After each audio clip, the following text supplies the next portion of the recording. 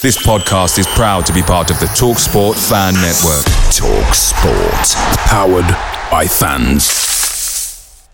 The TalkSport Fan Network is proudly supported by McDelivery, bringing you the food you love. McDelivery brings a top-tier lineup of food right to your door. No matter the result, whether that's Rovers throwing in a drab 0-0 in the Championship or taking Newcastle all the way to a penalty shootout in the 5th round of the FA Cup, you'll always be winning with McDelivery. So, the only thing left to say is, are you in? Order now on the McDonald's app, and you can also get rewards points delivered too. So, the ordering today means some tasty rewards for tomorrow.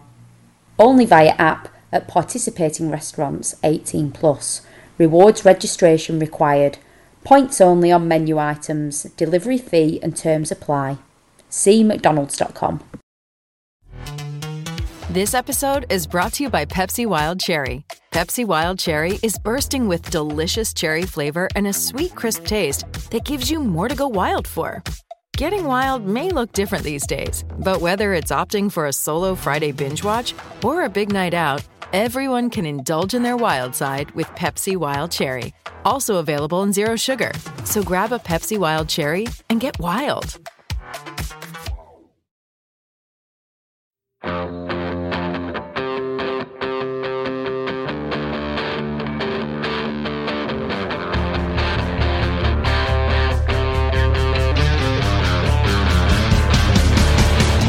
Run and tell all of the angels, this could take all night. Ladies and gents, boys and girls, welcome once again to what they'll soon be calling the After the Lord Mayor's Show podcast. How do you follow up behind the scenes at Brockhall, interviews with the Tank and the Ginger Ninja himself? Well, the answer of course is with a panel that includes a new member, a father-in-law and son-in-law combination that is unusual at this level, but we're nothing if not innovative. Who needs Andrew Flintoff and Paddy McGuinness when you have Jen, Lenz and Michael? That's what I say. We'll review October looking for our highs, lows, talking points, and we'll discuss some of the stuff and nonsense as well, all in our own inimitable style. You're listening to the BRFCS podcast, the only podcast approved to cover the 2018-2019 season by the New York City Rovers. Don't forget to check out www.brfcs.com.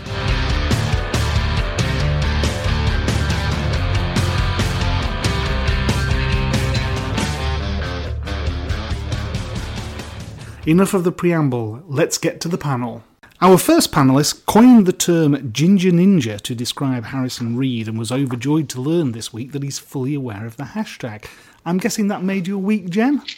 Hell yes. Thank you so very much, Mr. Herbert, and bloody well done to you too. Thought that was a most marvellous listen, and not just because of the Ginger Ninja bit, even though that was immense, but all of it, just all colours of brilliance. Thank you. Splendid. It was really great fun, and I've said it before, but we'll definitely get him on before Christmas to say thank you again. But Ryan Grant, that is, at Rovers, was extremely helpful in setting that up. And I have to say, Darragh Lenihan and Harrison Reed, they must have had media training because they are just so damn good in front of a microphone. So it was an absolute joy. Anyhow, we digress. What's your favourite ever Rover shirt? Mine's nostalgic. It's if you go back to when I was first able to start watching the lads live and in the flesh. So it's Perspex on the front, but it's royal blue Perspex, the one that you remember Simon Garner in. I know the one you mean. When I first started going. I know the one you mean. Splendid. Excellent stuff. Now, we break new ground tonight by having a father and son-in-law combination on the pod. Mike Delap is, he's not quite overseas, he's in Llandudno rather than Anglesey, but he's visiting the in-laws in North Wales, and so we get a 2-for-1 deal here with his father-in-law, Ian Futter, who's also joining our ensemble. So we'll start with Mike, first of all. Mike, how is Llandudno this evening? That's how you pronounce it. Well pronounced, Ian, well pronounced. Yeah, good skills on the pronunciation. It's not overseas, but it feels like it is. It's got its own ecosystem. It's freezing. But we're very good. I'm pleased to bring my father-in-law along for the ride as well. Hope you enjoy his input. Splendid. Ian, welcome to the pod. This is your debut. We expect you to bring maturity and experience to the squad. Is that fair enough? Yeah, that sounds pretty good. I mean, firstly, thanks for inviting me on. Been looking forward to all week since you told me about it. So Mike said it's usually a bit of fun. Usually, yes. Yeah. At my expense. Yeah. The first kit, obviously, being an old timer and a little bit older than you, Ian, I think, just a little bit. First kit's got to be like the 60s, the old, obviously the cup final shirt, the V-neck. Yeah. And then when it went to mid-60s, like the round neck with the cuffs and collar with a blue and white R, which is, I think, the best kit ever. Another part from that was in 2000, they brought out a shirt, a one-off shirt, if I remember, for the Rovers Wolves game. It was the 125th anniversary shirt. Yes. Don't know whether you remember it, but I've got one on my wall. Yeah, a mate of mine bought one at the club shop that day. I actually got one. I've got a picture of one, which Ronnie Clayton signed for me in the club shop. So a bit of a pride possession, really. Fantastic, excellent stuff.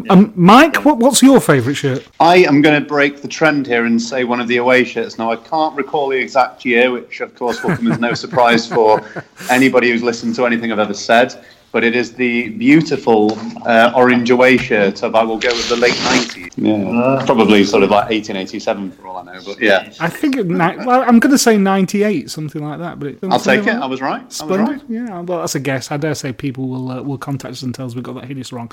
Well, welcome on board, chaps, anyhow. I think, just a quick one, Ian, I think the best shirts for me were the ones without the sponsorship on, I must admit. Yeah, very much so.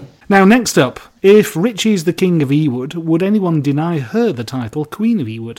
It's Linz Lewis, fresh from a Disney half marathon. Linz, welcome back to the pod. All good? All good, thank you. And your favourite Rover shirt? The 1998 home shirt, so CIS sponsored with the buttons down the front for no particular reason other than every family photo of mine from the age of sort of 12 to 16, I'm in it. So it's a special part of the Lewis family history. Marvellous. I think that's probably my favourite modern shirt because I think it was the one that approximates most to the one that Ian's just described. And finally, taking out time from his 30-day music challenge, it's the Marple Leaf, Michael Taylor. What was today's tune, Michael? Well, I'll give you a sneak preview of what tomorrow's tune is instead. Even better. And it is All You Need Is Love, a song that everybody should listen to, especially when you sing it in tribute to Damien Duff. Absolutely, yeah. And your favourite Rover shirt? The 1975 one, where the collar is like a diamond, a triangle split in two, blue and white halves. That was the one. It was just before I started going regularly to Rovers, but all the hard lads that I used to go with on the train from Lancaster used to have that one. Yeah, a nice shirt. I think Toffs do a nice retro version of it with the red rose badge on. Excellent. So there we go. We have a panel. The panel has a Mike, a Michael, and two Ians. What could possibly go wrong? Let's kick off tonight by reflecting upon October.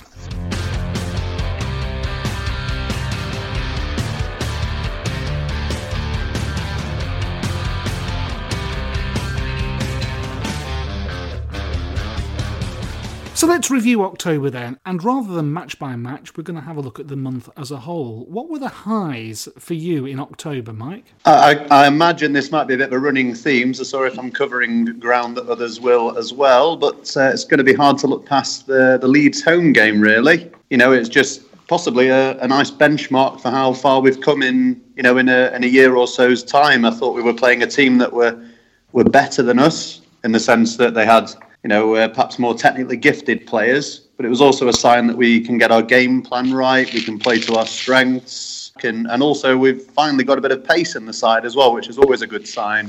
Always a nice feeling to send such a healthy batch of lovely Leeds fans home in such a good mood as well. Yeah, more than what, 20, 25,000, 30,000 was it? 40? If we can't sell our seats, then they will sell our seats. They made that very clear. But if they fancy a little trip back to Yorkshire in a bad mood, then all power to us. But yeah, that absolutely is the undeniable high. Marvellous. Ian, for you, what was your high of October? Yeah, the high for me was, I haven't seen any of the games live in October, but I remember seeing the game against Bolton on the tally.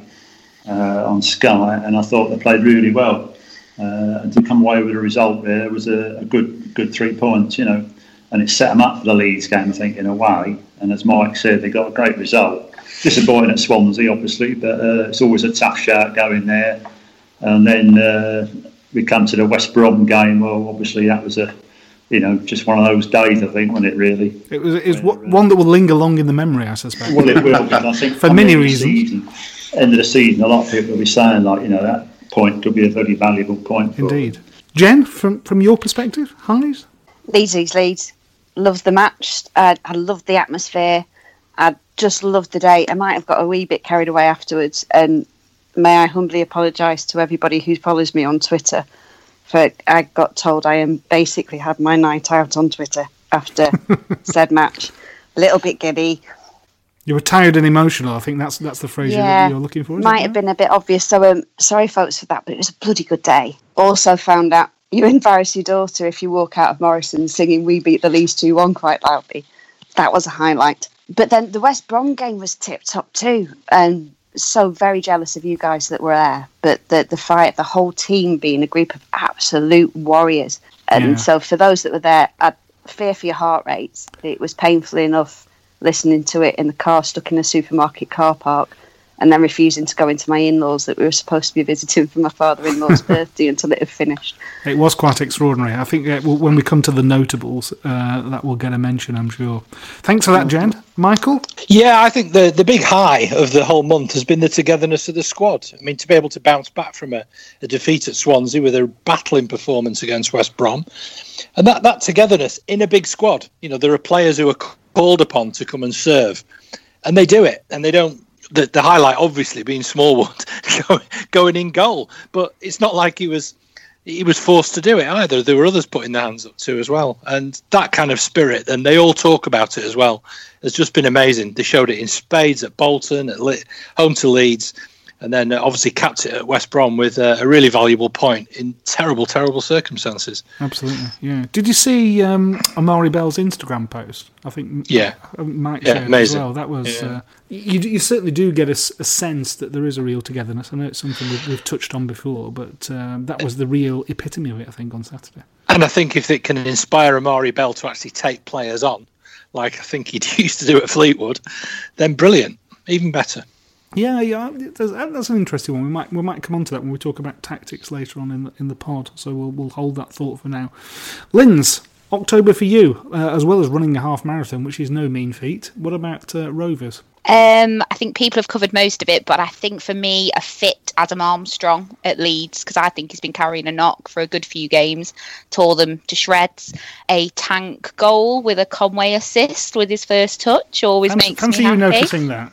Fancy me noticing that. And the last 15 minutes at West Brom were the most terrifying but wonderful football experience I've had in a long time, and I was so unbelievably proud of them. And Smallwood gets all the credit, and I tweeted out how wonderful he was to take the shirt without question, but they all fought for each other, were chucking themselves in front of things.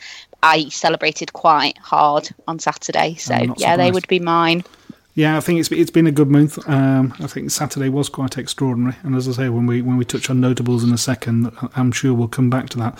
It's not all been wine and roses, though. Linz, any negative points? Any lows from the month? I think Swansea would probably be an easy pick, and obviously I went, and it's quite far, so it was a kind of 8-hour round trip for disappointing-ish performance. We were competitive first half, but their substitutes made a massive difference, and it was very Bristol City-esque, which I was also at. So I think the key is if I don't go, these things probably won't happen. But I think the real low for me is attached to the real high, and that's the injury to Raya, and that is going to be massive. I think we knew instantly on Saturday it was bad.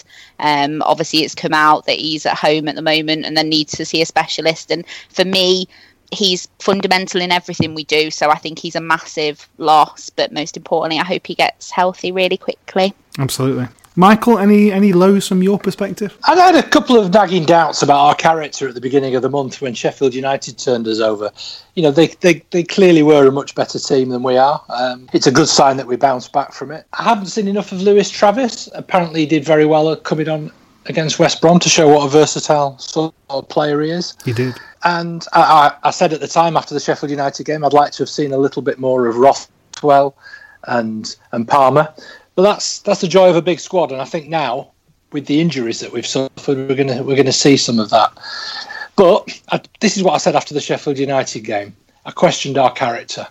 I completely retract that now, and that doubt has been completely dispelled from my mind by the rest of the performances through the course of the month. Excellent. Jen, anything that took the shine off from your perspective? Mine's only the injuries, but apart from knowing that Ray's going to be out for a bit, but we don't know how long, sounds like Rodwell's fine and dandy. But on the plus side of that, Nyambe played for an hour for the under-23s this week, so hopefully he's on his way back, which is something to look forward to. Ian, what did things look like from North Wales? Anything that upset you greatly? A little bit with Lindsay, that I think the loss of Raya could be huge for him because great keeper, and I think he'll be out for probably a couple of months. And not too sure about Luke Weiler or whatever you call it. So obviously they're going to have to give him a lot of protection. And of course it'll also have to give the young lad, is it Fisher, the next lad down? Yeah. He'll come in as obviously sub-goalie, but be a step up for him. A little bit disappointing he hasn't played Brereton a bit more. I know he's only a young lad and he's still learning, but I'd like to sort of see him in there, and playing him up front rather than sticking him out on the wing, which is a bit daft to me. But Mike, from your perspective? Easy one to cover for me here. I'm a Blackburn fan that lives in Sheffield, and I work with, I'm trying to do a rough head count here, 4 Sheffield United fans. I mean, that night was absolutely proof to me that Satan is a real person, that life is a terrible thing that no one should have to go through, and that sewers run through the large bulk of the rooms in my house. So the notable events that happened in October then, what was it that sort of really leapt out and grabbed you? Jen, from your perspective? Harrison Reid. Naturally. The Ginger Ninja himself. He's coming on leaps and bounds. We need to bribe him. We need to offer him all sorts of wonderful things.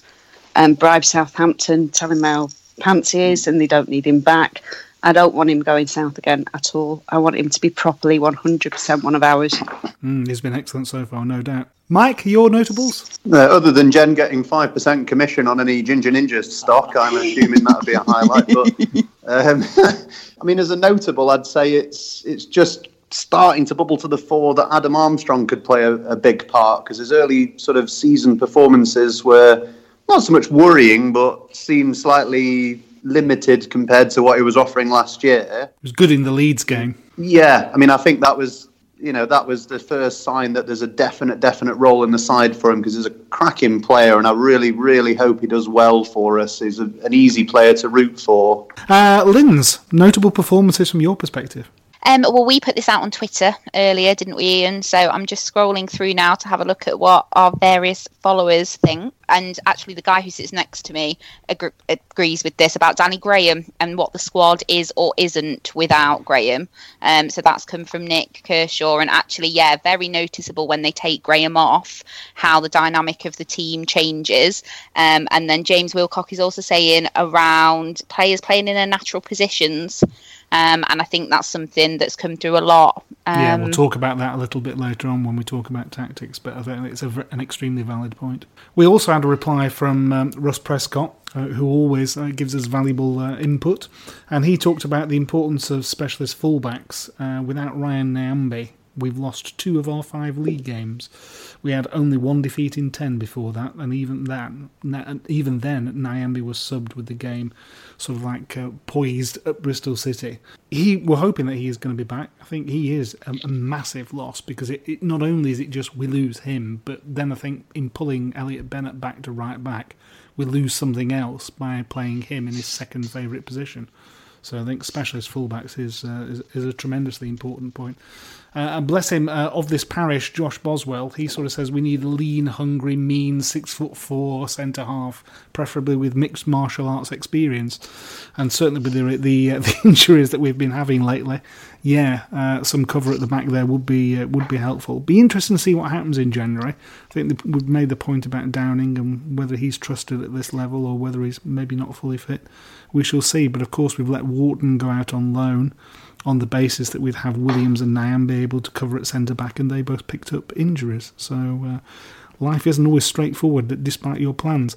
Michael, lastly then, but by no means least, your notable performances in October? Well, just an and finally, and it was this moment towards the end of the Leeds game where there's a bit of argy-bargy on the touchline. Brereton picked the ball up, looked up at the linesman and just casually tossed it into the riverside. And I thought, brilliant, he's one of the lads. And finally, as well, we know how to waste time towards the end of a game and play it out and use all those tactics to just run the clock down a little bit, which we just seem to have forgotten how to do this season. And that for me was a massive notable. We gave them a lot of grief, didn't we, during the year for late goals. And there were lots of people poring over Excel spreadsheets trying to prove that it was statistically significant. So I suppose seeing behaviour like that is good, particularly when it results in hanging on to a 2-1 win over Leeds. OK, so that's our review of October. We'll have a little break now, then we'll come back and Linz will tell us about everything that she's been doing with regards to Ewood to Disneyland.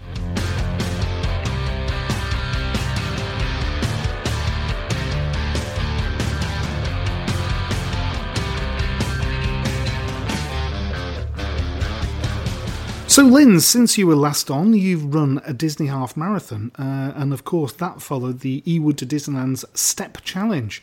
Talk us through what you've been up to, where things stand at the moment then, and what else you've got lined up in terms of fundraising. Yeah, so thank you again for the opportunity to talk about it.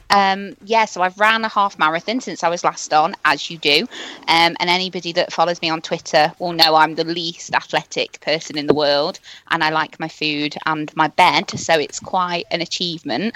But yeah, I was having a boring kind of Sunday night, I think it was, a few weeks before, trying to work out some fundraising ideas. And I put a tweet out sort of saying, what could we do? And lo and behold, up popped our amazing Jen with the concept of what became #Ewood to Disneyland. The idea was that we as a Rovers family would walk as many steps as possible over 4 weeks and try and see if we could walk the equivalent of walking from Ewood Park to Disneyland. Did I get that right, Jen? Have I summed that up?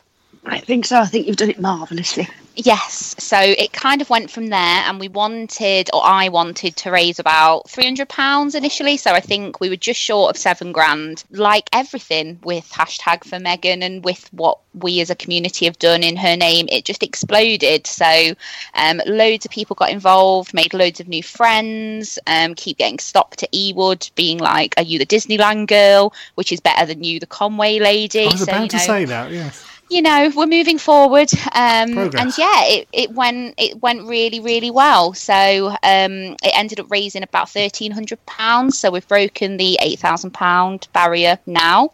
I ran the half marathon alongside that, and then thought, what do you do once you've run a half marathon? I know, I'll go to Bournemouth. So off I went on my merry adventure to Bournemouth, had a great time, and then was in the car park queuing to get out about an hour later, very bitter. My phone started pinging, and I thought, what's going on here? Who have I offended? And obviously the lovely Ryan had arranged for Craig Conway to send me a little video. So I'm very grateful for that, and it's had a lot of views, most of which have been me, to be fair, and it is saved on my phone continuously and watched a lot. But yeah, so fundraising's gone really well. Was going to stop, but have, as always, keep getting contacted with kind of things to do. So I'll be back in the new year with the suggestion of a kind of lunch with some ex-players speaking, and that's all being kind of organised for me. So I'll be back to promote that. That sounds great. And just to say thank you to everybody, really. So it's still going really, really well. And if anybody's got any other ideas or just wants to get in touch and have a chat, do, because I'm making a lot of new friends out of it and getting a lot of hugs. So I'm not complaining. And thank you very much to Jen, because it was Jen's baby that I kind of ran with. So it was much appreciated.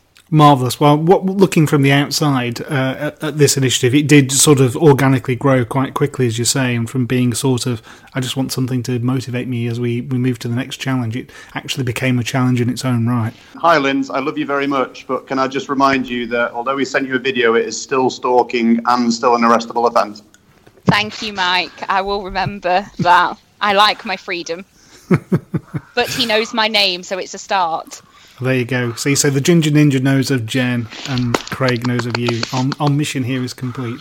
Our work here is done. All is well with the world, boys. All is well. And Ian wants in as well here, by the way, Lynn. Strap yourself in. Just to firstly say congratulations, Linz, on that. It's a brilliant total for you. You've done really well. Lovely, and thank you for your contribution. Oh, you're welcome. I didn't realise that. Well, just getting off football for a moment. I didn't realise you were a Lewis Hamilton fan. Oh God, no. Have I never told you the story of me meeting Lewis Hamilton? Anyhow, that's the end of this section, and we'll move on now. And we're coming off that now, are we? Yeah, the Lewis Hamilton podcast starts next month. We'll talk about that another time. Yes, that's great. Thanks very much for that update, Lindsay. Okay. Thanks once again I've muted him. He's cut me off. Thanks once again to Rovers and Ryan Grant for getting the Craig Conway video. We'll take a little break now. When we come back, we're going to look at tactical setups and try and agree what our best formation is.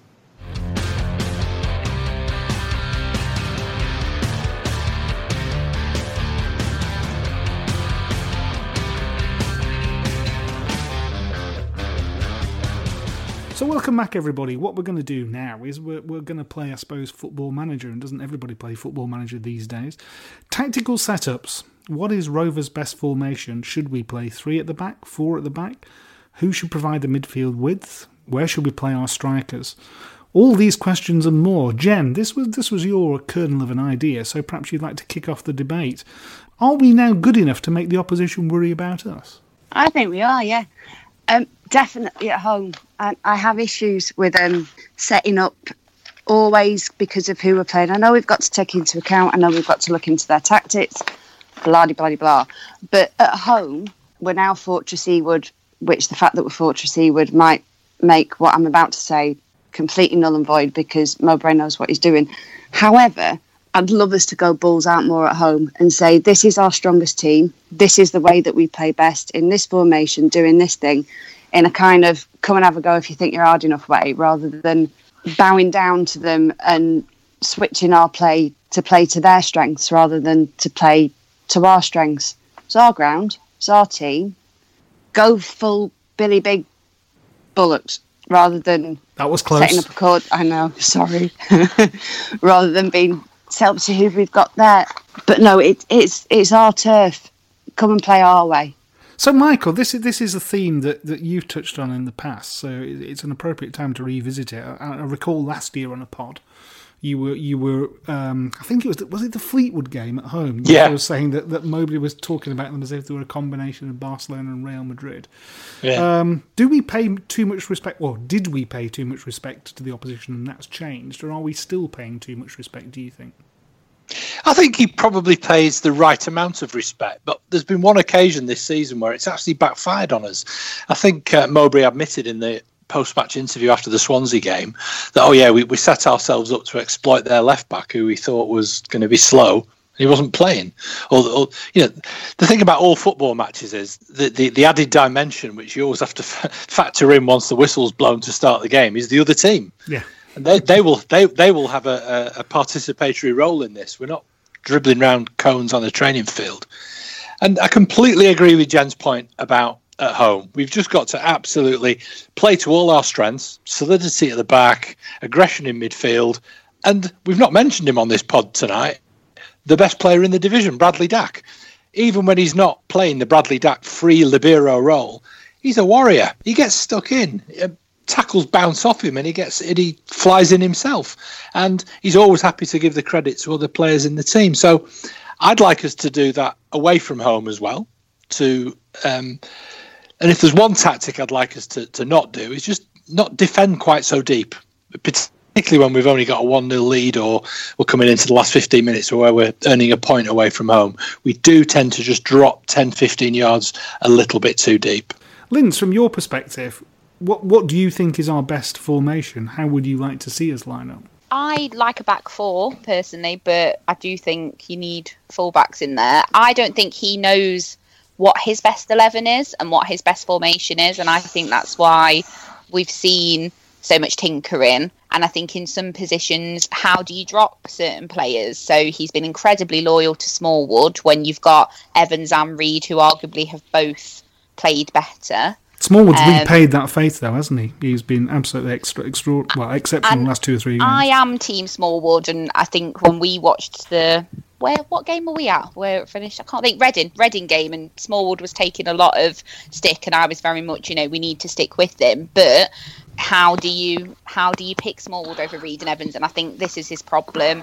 I think Armstrong, now he's fit, has to be one of the first names on the team sheet, but for me he hasn't been fit and he's been playing, and I think that's why we're seeing the tinkering that we're seeing, because he's trying to work out where everybody fits. But I think you can't build your entire team around Dak, but at the same time, I don't want to see Dak being marked out of games or being played out of position. And where he's been played the last couple of games, that's not where I want to see Bradley Dak. Yeah, I thought he struggled on Saturday, if I'm being honest, because he was isolated. He grafts, and credit to him, because when you've got that kind of trickery and that skill, you could quite easily not. And he's happy to track back, he's happy to tackle, but I don't want to see him doing that. I want to see that magic, and us facilitating that magic for him. And then I think if he's taking Graham off, which he's doing because he doesn't think he can do 90 minutes continuously, who are you replacing him with? Why is Brereton a winger? Well, that is an intriguing point. At which point I'll bring in Ian.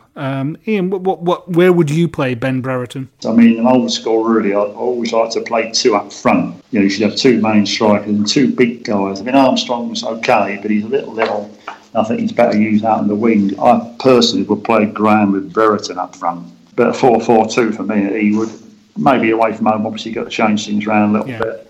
But stick with 4-4-2 at even, I think. Mike, is that just a ridiculously gung-ho, or is that what we are capable of, and would that give us our best opportunity? No, my father-in-law is obviously talking absolute rubbish, I'm afraid. Yeah, you're all overthinking this. Best formation, Richie Smallwood in nets.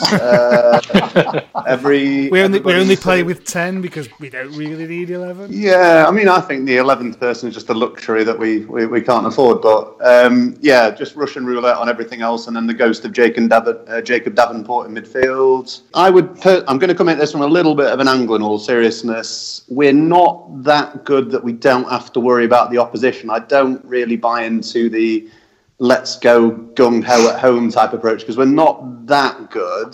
But what I would say is that our best formation, we do have to tailor it to who we're playing, because I think not so much our formation, our best approach to the games is the type of things that we're doing, in that more in the sort of spirit and our sort of mentality, and that we might get beat here, but you're going to get a kick in and you're going to get a game. And if you win, you're going to earn this, rather than before Mowbray, we had far too soft a shell. I think our mentality has got us points that we wouldn't have claimed in the past. Yeah, totally agree. But I mean, again, you saw that at West Brom. I mean, playing the last 15 minutes with 10 men, we'd have absolutely waved a white flag a long, long time ago, and we saw it out. And I think that really is a big credit to us all. Not just the fact that we took them on with 10 men, not just the fact that we took them on with a midfielder in goal, but if you look at the back four, as we said, we've mentioned it earlier, Lewis Travis comes on and he's told to play right-sided centre-back alongside a left full-back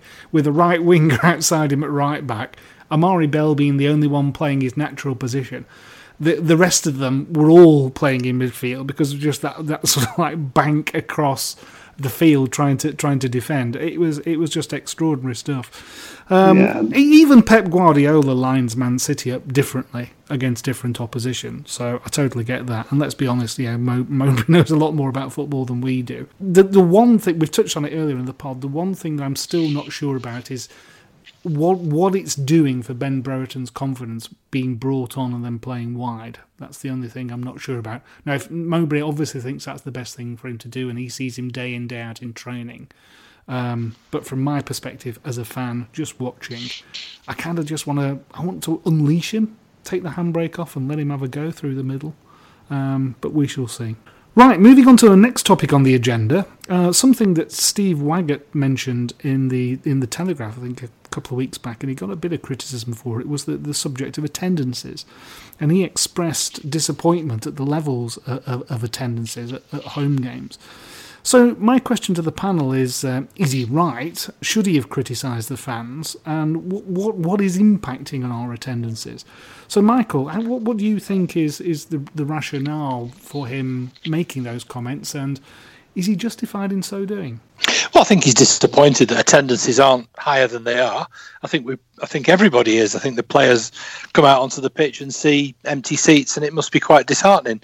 But the fault with that doesn't lie with Steve Waggett. It doesn't lie with the fans who are in the stadium. They're the ones who are committed to Rovers. They're the ones that listen to podcasts like this, that contribute to it, that go to the matches. They're the last people that should be in the line of fire for any criticism, because we're the ones who've stuck with the club through thick and thin. I think what it does start to suggest to us is what can be done to try to fill the stadium. We did it at the end of last season when all the part-timers came back for the Oxford game and then invaded the pitch. Well, you said that, not me. But I did. yeah, it's incumbent upon him as the executive leadership behind the scenes to find ways to entice people to come back to Rovers. Yes, a winning team's going to have a lot to do with it, but getting promoted from the third division last season hasn't brought swathes of people back. It's the direction of travel is good, but the increase year on year is modest. It would seem. Linz, from your perspective, you go away an awful lot following the team. How important is ticket pricing in getting people in the ground, in your view? I think it's difficult for me to judge this because obviously there is no home game for me. So a home game is a 6-hour round trip.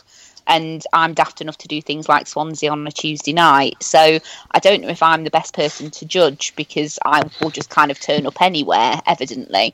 I think away prices, I don't really want to pay any more than 20 quid. It was 30 quid to go to Swansea. Why on a Tuesday night would you want to go and pay £30 to travel 500 miles or whatever it is? So I think, but that's not going to help in terms of home attendances.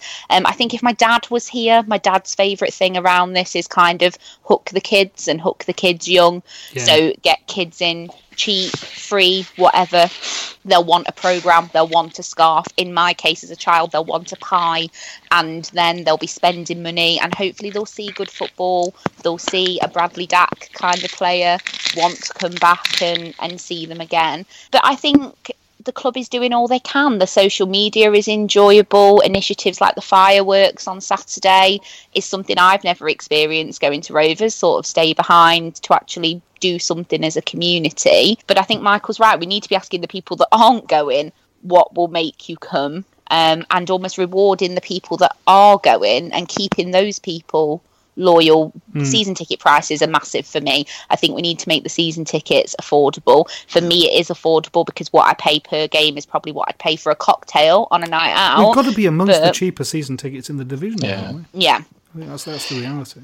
Ian, could I just come in again on the point about season tickets and ticket prices? The nearest professional football club to where I live is Manchester City, arguably playing the best football in the world right now. And on Thursday night, they're playing Fulham, and the university that I work at is pretty much giving tickets away to try and fill the stadium. Yeah. It's the same next week. They're playing Shakhtar Donetsk, and again, there's going to be more empty seats than probably occupied seats at the Etihad that night. It's not a problem that's uncommon to clubs other than Rovers. They all face this. There's not a full house at Old Trafford at the moment for all their different reasons as well. Football is in the leisure industry. Personally, I think Rovers have had the pricing strategy before where it's significantly less than a significantly lower price than other clubs, and I think we've got to do something really quite radical like that to be cheaper than Barrow and Accrington and Morecambe. Jen, you take your daughter. Is that right? I do, yeah. To most home games. So what made her want to go and watch football, or did you just drag her along kicking and screaming? God bless her teacher, because she'd been dragged along kicking and screaming at other times and then ended up taking carrier bags full of colouring in stuff and just wasn't remotely interested. Yeah. And then it was that we'd arranged for somebody to look after her and Joe while me and Jay went. But her last year of primary school, her teacher was a Rover season ticket holder. And Hannah's always been a little bit of a brown nose, and it did me the world of good because we were discussing, Joe wanted to come. Right. And so we're discussing whether she went to my Auntie Tina's or if my mum could sit with her or whatever. And she just piped up and said, I wouldn't mind going. So, nothing to do with your teacher this time, Pence. Nothing to do with this at all.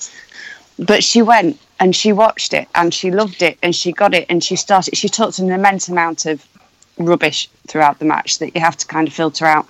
But she started asking proper questions. She knows who the players are now. She had a favourite, which was Antonsen last season. She's in love with Bennett now and has Bennett on the back of the shirt.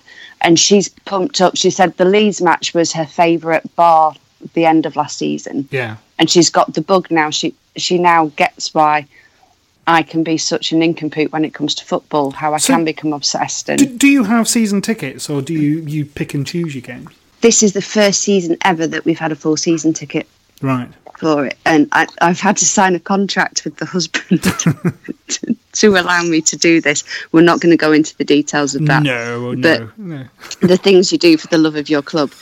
But Hannah's season ticket's very reasonably priced. It's only about £70. Joe's would be free. I presume they're already doing, with all the stuff that they do in the community and going to the schools, I'm presuming they're giving tickets away left, right and centre to get the kids in. It's a good question. Yeah, I don't definitively know the answer. I know quite a bit about what Accrington Stanley are doing, and they have some amazing initiatives. I think Andy Holt there has been revolutionary in terms of giving shirts away to Year 3 pupils. This is the third year that Stanley have done it, and they're keeping the same home kit for the third year as well. And when somebody asked him why, he said, well, because we're going to give out 1,300 shirts to kids, and I don't want it to be obsolete in May.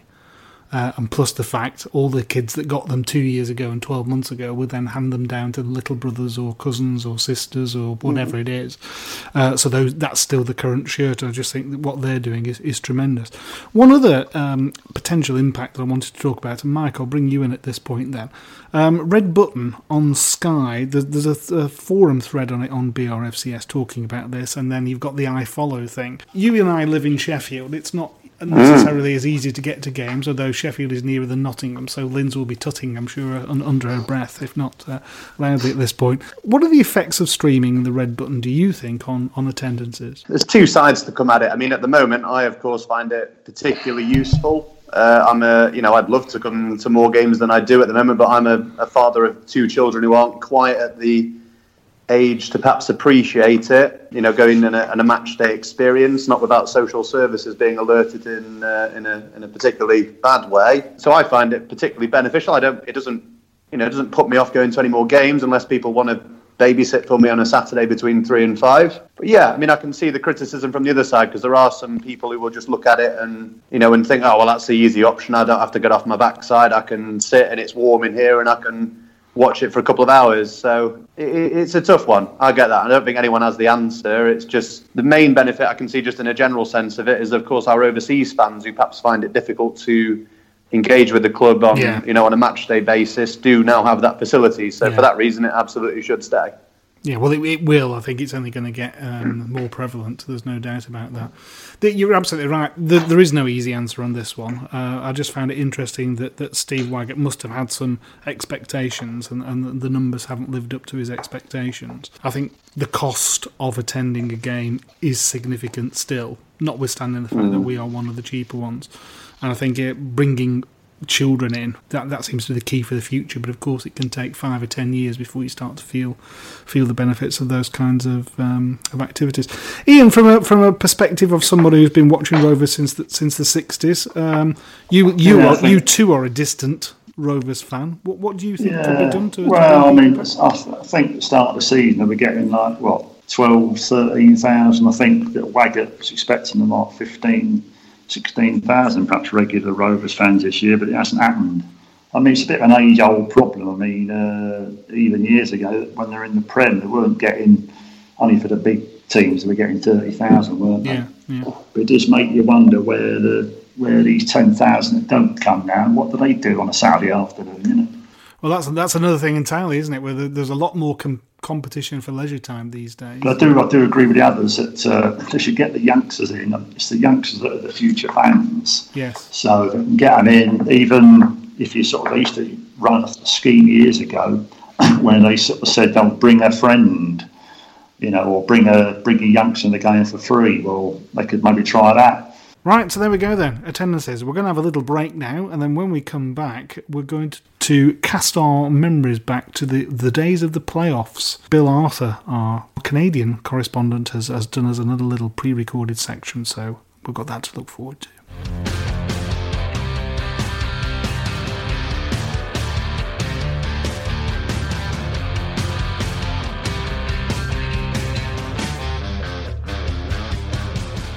playoff years. I'll say straight away that I'm not a fan of the playoffs. If 3 clubs are going to be promoted, it should, in my opinion, be the top 3 over the season. Finishing 6th shouldn't get you promoted. But my club finishes 6th, I think it's a great system. And that's what happened with Rovers, with 4 playoffs between 1988 and 1992. During the first 2 stagings of the playoffs in 87 and 88, the 4 teams involved were the 3 clubs that finished directly below the automatic promotion positions, plus the club which finished directly above the automatic relegation places in the division above. In the first season of the playoffs in 1987, Rovers finished 12th, but in the next year qualified in 5th place. And in the next few years we were destined to become the nearly men of the playoffs. However, in 1988 hope sprung eternal, even after each failure, until of course we struck gold in 1992 with Uncle Jack and King Kenny.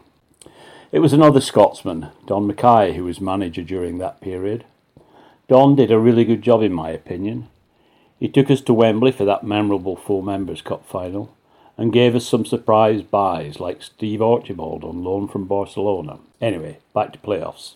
1988 was our first year in the playoffs, and as we finished 5th we had to play First Division Chelsea in a 2-legged tie. The first leg was at Ewood and the second at Stamford Bridge. I was living in Kent and enthusiastically bought my ticket for the second leg before the first leg was played. If I hadn't, and had waited for the first leg result, I probably wouldn't have gone, as Rovers lost 2-0 and the chances of turning that around were pretty slim. Anyway, I had my ticket and after work in central London, made my way to Stamford Bridge for what turned out to be a miserable evening. The old Stamford Bridge always seemed a soulless place to me, and with the fence, which at one time Ken Bates planned to be electrified, surrounding the pitch, and a hostile crowd, it was more like Stallogluft 3, and my expectations were even lower by the time of kick-off. As it turned out, there would be no great escape for Rovers. 2 goals from Chelsea made it 4-0 on aggregate before Scott Sellers pulled one back. It was, as the saying goes, some small consolation. But then 2 more Chelsea goals completed the rout, and that was us condemned to another season in the second division. My journey back into central London and another hour home on the train was miserable enough. What it was like for the Rovers fans returning to Blackburn must have been 10 times worse. A really disappointing end to the season. The hope kindled by reaching the playoffs seemed to me to make it worse than if we had not qualified. But by the time the 1988-89 season started, that was behind us, and hopes were rising again. It was an unforgettable season for me for more than one reason, and I'll come back to that in a moment. I'm not going to dwell on what happened during the season. Living in Kent, I saw some away games and some home games when I was back in the north visiting family. But since I'm talking about the playoffs, I'll jump right to the end of the season. Rovers finished 5th again. That season it was the same format as now, in that the teams in 3rd to 6th qualified, and we were drawn against Watford. Once again the first leg was at Ewood. I couldn't get to that game but had my ticket for the Watford leg. After a goalless draw at Ewood, I thought, here we go again. Déjà vu all over again, as they say. But this was different. An early Simon Garner goal gave us hope, and it was an away goal, so would eventually be the deciding factor. I don't remember much about the game. The nerves of both teams were jangling too much for it to be a classic, and the nerves of we supporters were jangling even more after Watford scored and we then went through 30 minutes of extra time hell. Digressing for a moment, one of the main changes in football over the last 30 years, it seems to me, has been fan expectations. Not just Rovers, but at all clubs. Also the extreme reactions to results. A couple of wins and we're on our way to the top. A couple of losses and we want to sack the manager. The lack of perspective about what is after all just a game, did I really say that, is alarming. Yes, we all want to win, but above all, surely we want the joy, excitement and shared experience that the game can bring, whichever division we're in. There are more important things in life than our team's results and being obsessed with them. By 1988 I knew that, but that season reinforced it for me. You see, between October and February we had 3 family deaths, and that was very much on my mind as I drove home round the M25 that night after the Watford game. I wasn't ecstatic, how could I be? but I was pleased. Football had suspended real life for a couple of hours. Most of you, even the younger ones, will probably know what happened next. The hope that was generated after the first leg against Crystal Palace was dashed at Selhurst Park. I was disappointed and angry about the way the game panned out, with the disputed penalty, and finished with the Crystal Palace fans on the touchline. But it was not the deep-seated anger and bile that we see so much in social media. It was a feeling of resignation. As I walked away with the strains of Glad All Over ringing in my ears, I tried to put the whole experience behind me immediately. Much worse things had happened in the preceding months than Rovers losing a playoff game. After that failure, we finished 5th again the next season, but did not even make it through the first round, losing to Swindon. Things then went downhill the next season, with a finish in 19th place. There was no doubt a hangover from the previous season, but then of course everything changed in 91-92. To coin a phrase, Don had taken us as far as he could, and could not attract the kind of players that Uncle Jack wanted with his bigger ambitions. Don had to go. But who would have guessed what happened next? Optimism abounded when Kenny was appointed. But harking back to what I said earlier about expectations of the short-term views of many fans, I'm reminded of Blue Eyed Boy's comments about the run of 6 losses towards the end of that season, and how fans would have reacted if social media had been in existence then. Anyway, our boys scraped through in 6th place. When we played the second leg against Derby, I lived those last few excruciating minutes through the radio as I travelled from Scotland home to Kent, and could still feel the excitement as the result came through, and dreams of the final at Wembley came true. You all know what happened next, so I'm not going to talk about that. Except to say, as I said earlier, that football has the ability to suspend your life for 90 minutes. And that's what it did again for me that day. It still does all these years later, and I know it's easy for me to say at nearly 70, but take it for what it is.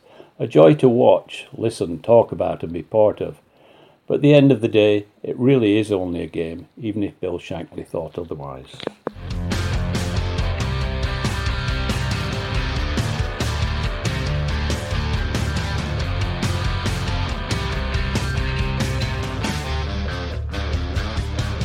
Welcome back, everyone, then. So we're going to have a look now at a topic that was introduced as a result of a tweet I saw from Mike Delap, so I'll hand over to him shortly. Overreaction is possibly how I would title this, and Mike's suggestion that maybe Rovers need to consider running Handling Our Disappointment seminars. So, Mike, why do our fans react so badly to conceding goals, defeats, team selections? The floor is yours. Right, okay, strap yourself in, folks. This is going to get tasty and quick. I have very few pet hates in life, but this is one of them.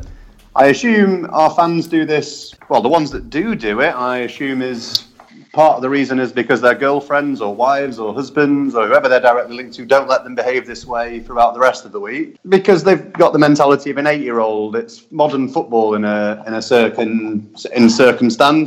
Everyone expects success immediately. Anything that blocks this immediate success is considered the devil.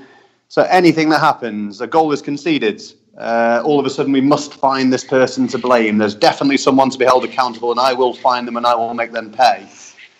Team selection. I'm now a football manager. I work in Asda from Monday to Friday, but all of a sudden my opinion is more valid than anybody, even the people who are paid to do this. It's football. It seems to bring out a very passionate side in everybody. Don't get me wrong, I'm one of life's positive people. I like to see everything in a good light. Whatever's for an easy life at home. I'm that person, but on the other side of the spectrum. But the problem that you've got is that if you're a person who handles disappointment badly, is that your point becomes annoyingly difficult to read and very quickly. And yes, and I will bring Ben Brereton into this as well. The poor lad is 19. He's been bought in. He's played about 4.5 seconds on the pitch, and all of a sudden we've wasted £7 million.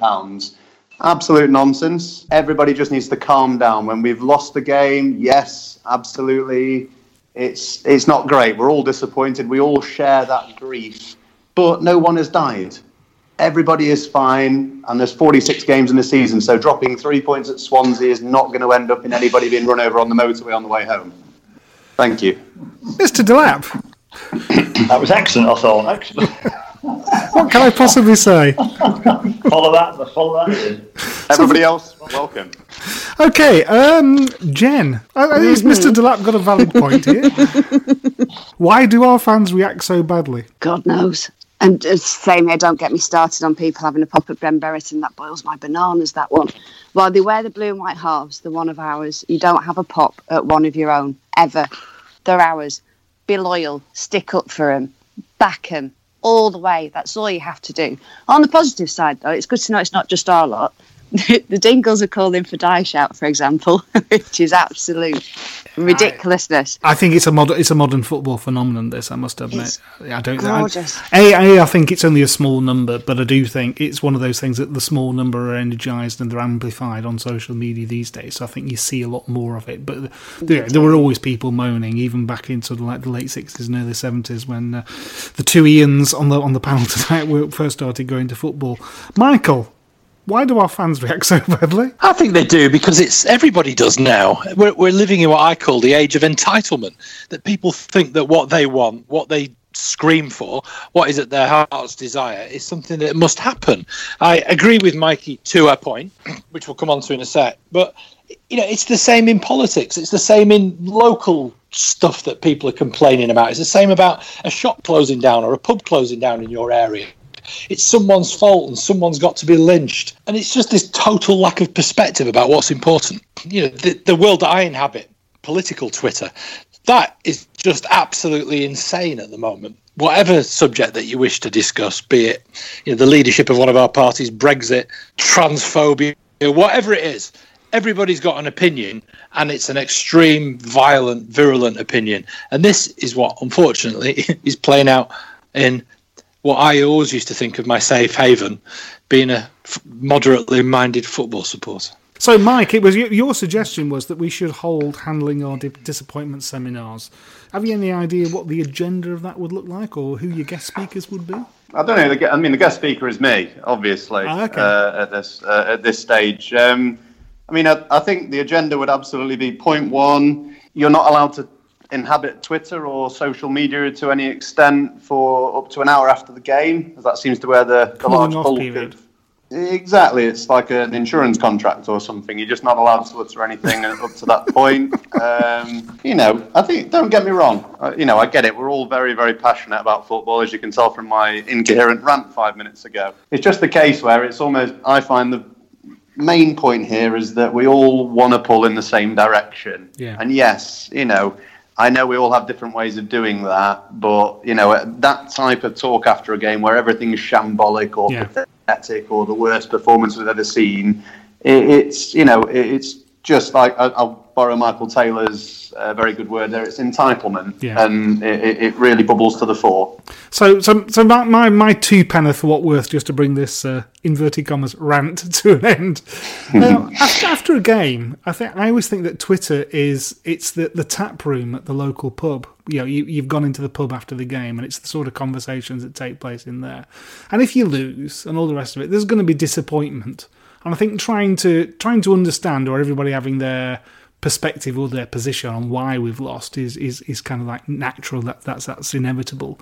The scapegoating is the bit. I think that's probably where you're coming from. The scapegoating of individuals, or the I know better than a man who's played for 20 years and has managed for 20 years because I've played Football Manager. There is that aspect of it coming through.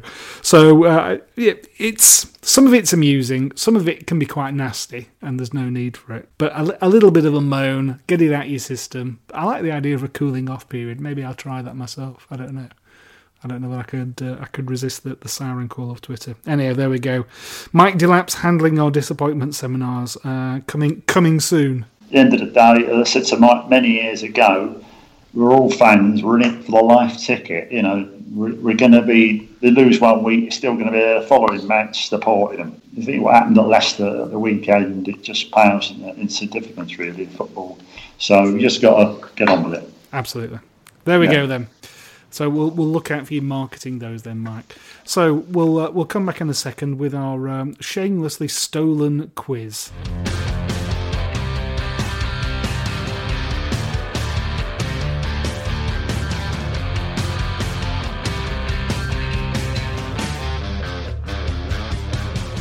Okay, welcome back to this section. And if you listen to an excellent podcast called The Football Ramble, they have a section in there called Going for Gold. And the idea is that you read out successive clues to reveal the identity of a player, and the panellists have to guess. So that's what we're going to do, but we're going to do it for Blackburn Rovers players. So everybody make sure that you're not on mute so that you can shout out, stop. I'm going to read out a series of clues. When you think you've identified the player, shout stop and we'll come to you and you can have a guess. If your guess is wrong, you can't have the next guess. You've got to let somebody else have the next guess. Damn it. And anticipating that people might take this incredibly competitively. Okay, are you ready? Are you ready? No way. I was born on the 10th of March. Corrado Grabby! You didn't say stop. And no.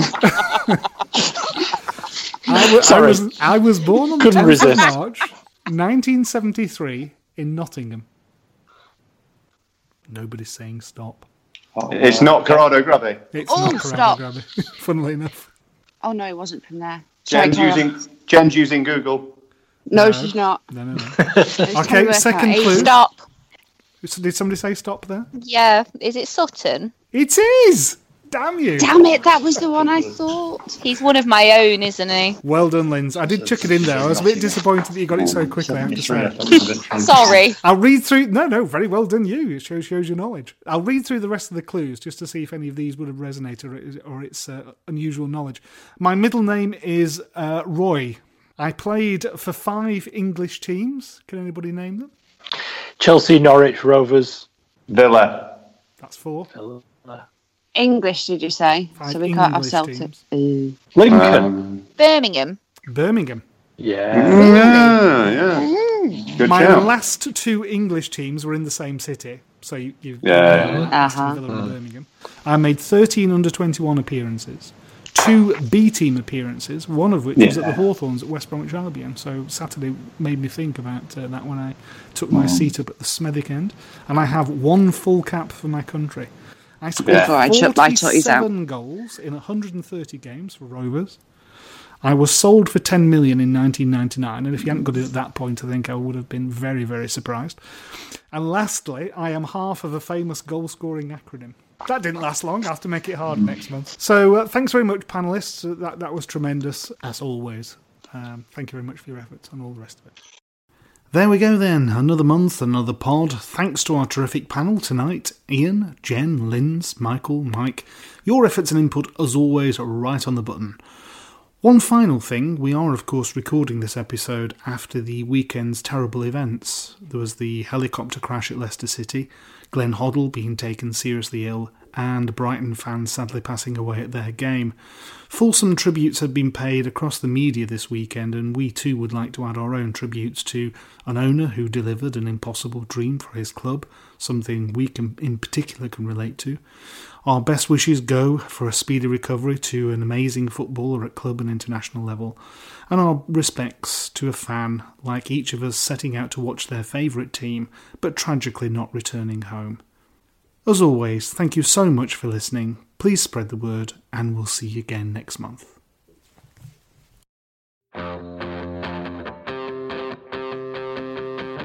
By the way, massive thank you to Joe Bamford, BRFCS forum member, and his band The Symmetry for providing all the incidental music used in this episode. I hope you'll look them up on Facebook, and if they're playing live near to you, well, go and see them.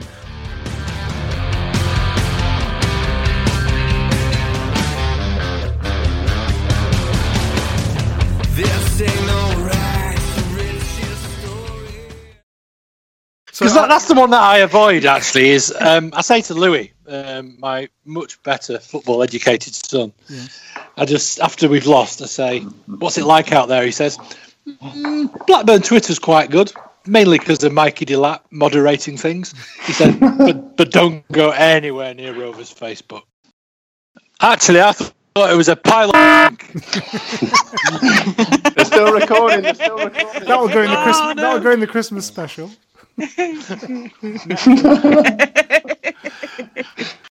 Sports Social Podcast Network. It's the 90th minute. All your mates around. You've got your McNugget share boxes ready to go. Your mate's already got booked for double dipping, and you steal the last nugget, snatching all 3 points. Perfect.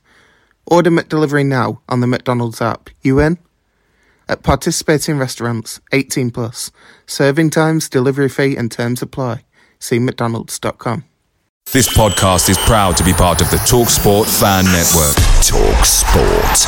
Powered by fans.